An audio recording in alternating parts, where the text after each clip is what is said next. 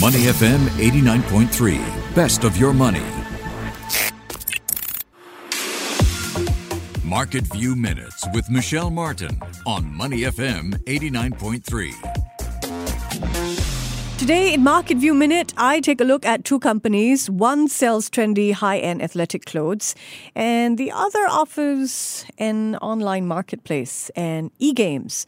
Both are making news today. The first is Lululemon Athletica. On Monday, we told you to watch out for Lululemon as it was preparing to report earnings on Wednesday. Well, those numbers are in and they did not disappoint.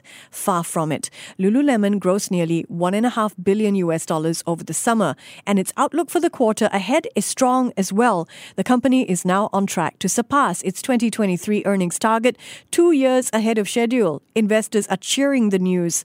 Lululemon shares are up nearly 14% in after-hours trade. Next up on our watch list today is the Singapore tech giant Sea Limited. It owns the e-commerce site Shopee. It has a gaming arm that's best known for the hit Free Fire, and it offers digital finance products. Sea Limited shares are up more than 70% since the start of the year. The company is now cashing in on its cachet. This morning, Sea announced it will raise more than $6 billion with a new share offering. That is the largest equity offering of the year. Sea currently has a market cap approaching $200 billion.